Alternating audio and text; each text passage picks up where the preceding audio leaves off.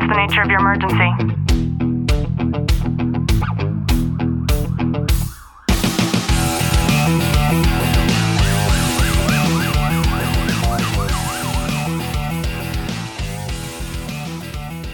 Welcome back to the Tactical Living Podcast. I'm your host, Ashley Walton, joined by Detective Walton. Clint, how are you? I'm good.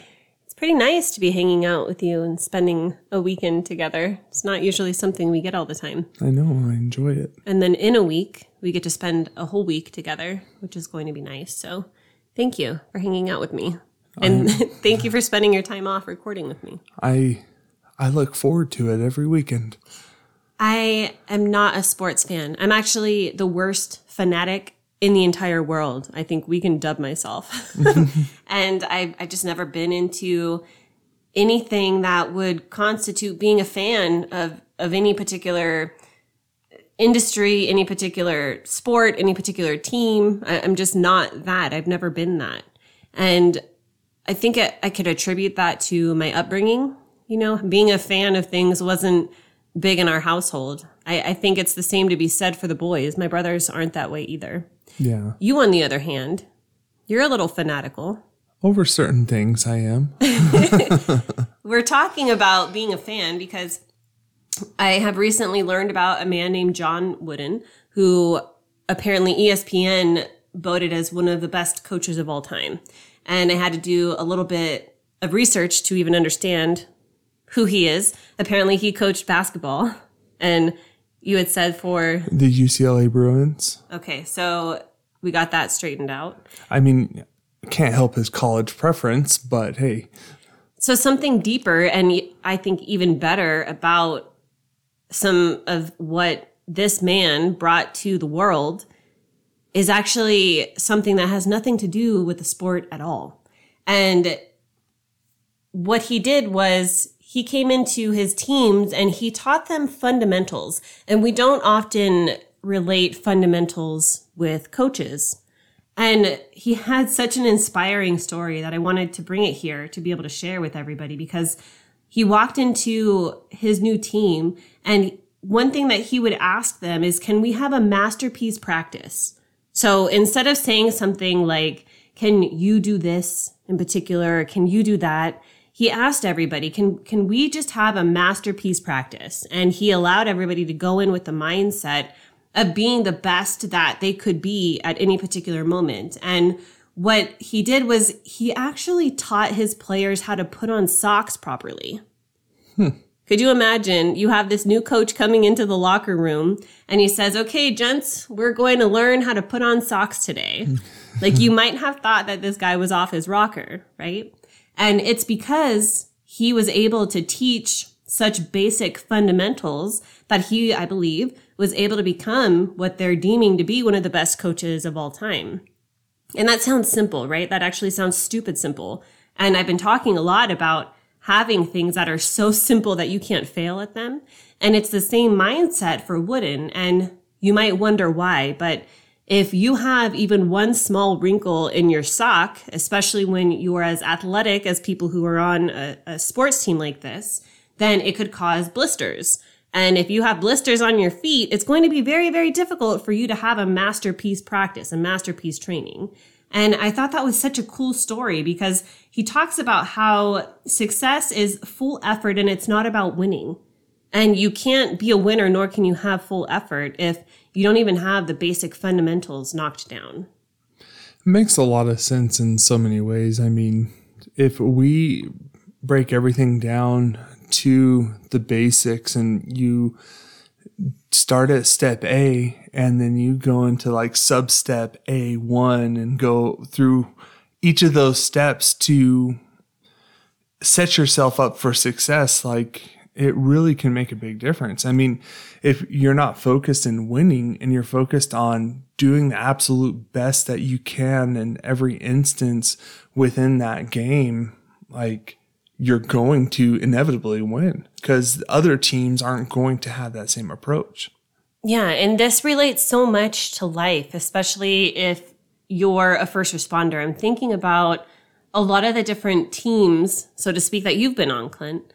A lot of the different details, a lot of the different aspects where you've been shifted under different levels of leadership in your career. And we just celebrated your 14 years as a police officer. Congratulations. Thank you. And I'm bringing that up because I remember Jocko saying that there are not any bad teams. There are only bad leaders. There's only bad leadership. And think about that for a second, because we've all been a part of a team and we've all compared ourselves to the other team. And whether it's in the workplace or it is an actual sport that you've been a part of, I think that we can understand that sentiment that Jocko shared, that sometimes we've just been mismanaged and sometimes we've been misguided. But it makes me wonder what would happen if we all strove to be the type of leader that embodied the importance of teaching the fundamentals. Even something as simple as learning how to properly run or walk on a treadmill is so vital when it comes to being able to lose the weight or to be more athletic or to get healthy. You know, this is something that I actually started incorporating into my approach with managing the mounted unit within our department. And I think it took me time to realize, like, for myself, that I am a leader when it comes to this. And in our last training, that's how I started setting that foundation. And let's just start at the basics. Let's get into new habits of how we're going to approach this stuff. And when I started doing that, I realized instead of assuming my riders knew how to do certain things, they didn't really know how to do it. And I had to almost start all over from the very beginning. And it was actually cool to see their progression and their excitement to start getting more involved with it. And it's really cool starting at those basics, setting that foundation up, and then building from there. I think a lot of the times too, we need to set our egos to the side. And that's something I've gotten very, very good at. I would much rather, when someone asks me, do you know this? Do you know about this? Do you know how to do this? Usually, one of my first responses is, I'm familiar, but can you show me or can you teach me in a way to where it was like I never had any experience with it at all? And the reason that I keep that in my pocket is because the way that you're going to teach me how to shoot a gun is going to be completely different than the way that anybody else is going to teach me how to shoot a gun. And that's going to be based on their experience, their education, how they were taught. And the coolest thing about being able to humble ourselves down to that level is that we're going to pick up so much more than if we were to just say, oh yeah, I know how to do that. Yeah, it makes perfect sense. And when I'm thinking about the mounted unit, I think it might even be a good idea to have somebody come out and to maybe train on the basic fundamentals, starting from how to saddle your horse, the proper stance, how to sit on a horse, how to maneuver with a horse, the proper way to clean their hooves, or how to wash a horse, like all of those fundamentals, because it's just assumed that everybody knows how to do that because they're sitting on a saddle, but it's not necessarily the best way to be able to do things. No, absolutely. And that's, I think, the world that I'm opening up is I don't need to be an expert in everything. Let me be the expert in finding the people who are. And that's the approach of what I feel is a good leader to drop that ego and say, look, I'm not the expert in this, but let me find someone who is. Yeah. And I think when we frame things in that way, then it allows us to keep the engagement, because otherwise you're going to have those droopy eyes, people nodding off, thinking they already know, but when we approach it in that way and we're able to say, well, they're going to share something and you might not have heard it taught this way before. So perk up your attention a little bit. And when we consider, again, it's all about ego, because it's so easy for us to be dismissive and think that we know how to do all of the things. And if you're like me and you're in your 30s, then I would recommend doing something as simple as looking on YouTube and Googling how to write in cursive, right? That's literally one of the fundamentals that we were taught. And I can guarantee that some of the curves and some of the attachments of the letters are going to be so much different than you were either taught or that you remember how to do, because it's not something regularly practiced. And it's really funny you say that. I'm racking my head now thinking, can I even still write cursive? I haven't written it in so long that I would probably fail at it. You think so? I probably. And I think that's one of those things that might seem pointless and useless to some people. I personally love to write in cursive still. And this is going to sound strange, but I remember I received so many accolades when I was younger about my penmanship writing in cursive. And I think that kind of boasted me a little bit and was one reason why I continue to write in cursive. So it seems so simple and it seems silly, but there are fundamentals for everything that we do. And I want to share one more thing before we wrap this up. We have an incredible dentist, and on her Facebook page, she posts the most random dental and hygiene tips that you could ever imagine. And she had once taught me, this was about maybe 10 years ago, the proper way to actually brush your teeth. And this is not like because I didn't know how to brush my teeth. This was just, I think we were talking about maybe gums bleeding or something like that.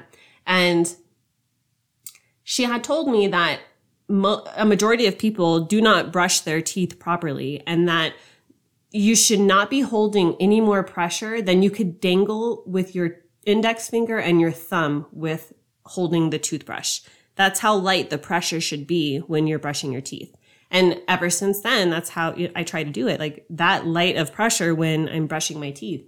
And that sounds silly, right? I'm thinking back to elementary school with that big plastic mouth and that giant toothbrush that they showed us how to brush and floss our teeth with. And yet I don't remember that part, and maybe I forgot, but maybe I just wasn't taught the proper way, and maybe the techniques have changed. That's another good point. Evolution happens and things do tend to change. So I think that there are many things in our life, if we pause and we just take a second to think about, I think a good starting point is, what are the things that we do so regularly?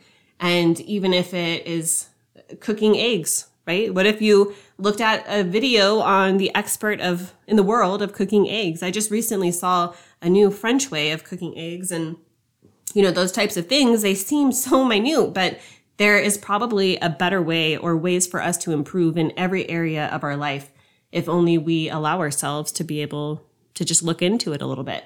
And so I hope that you do today. I hope you've gotten some value out of today's episode. If you have, do us a favor, drop a review, subscribe down below. And as always, know that I'm sending you a long, tight hug from my home to yours.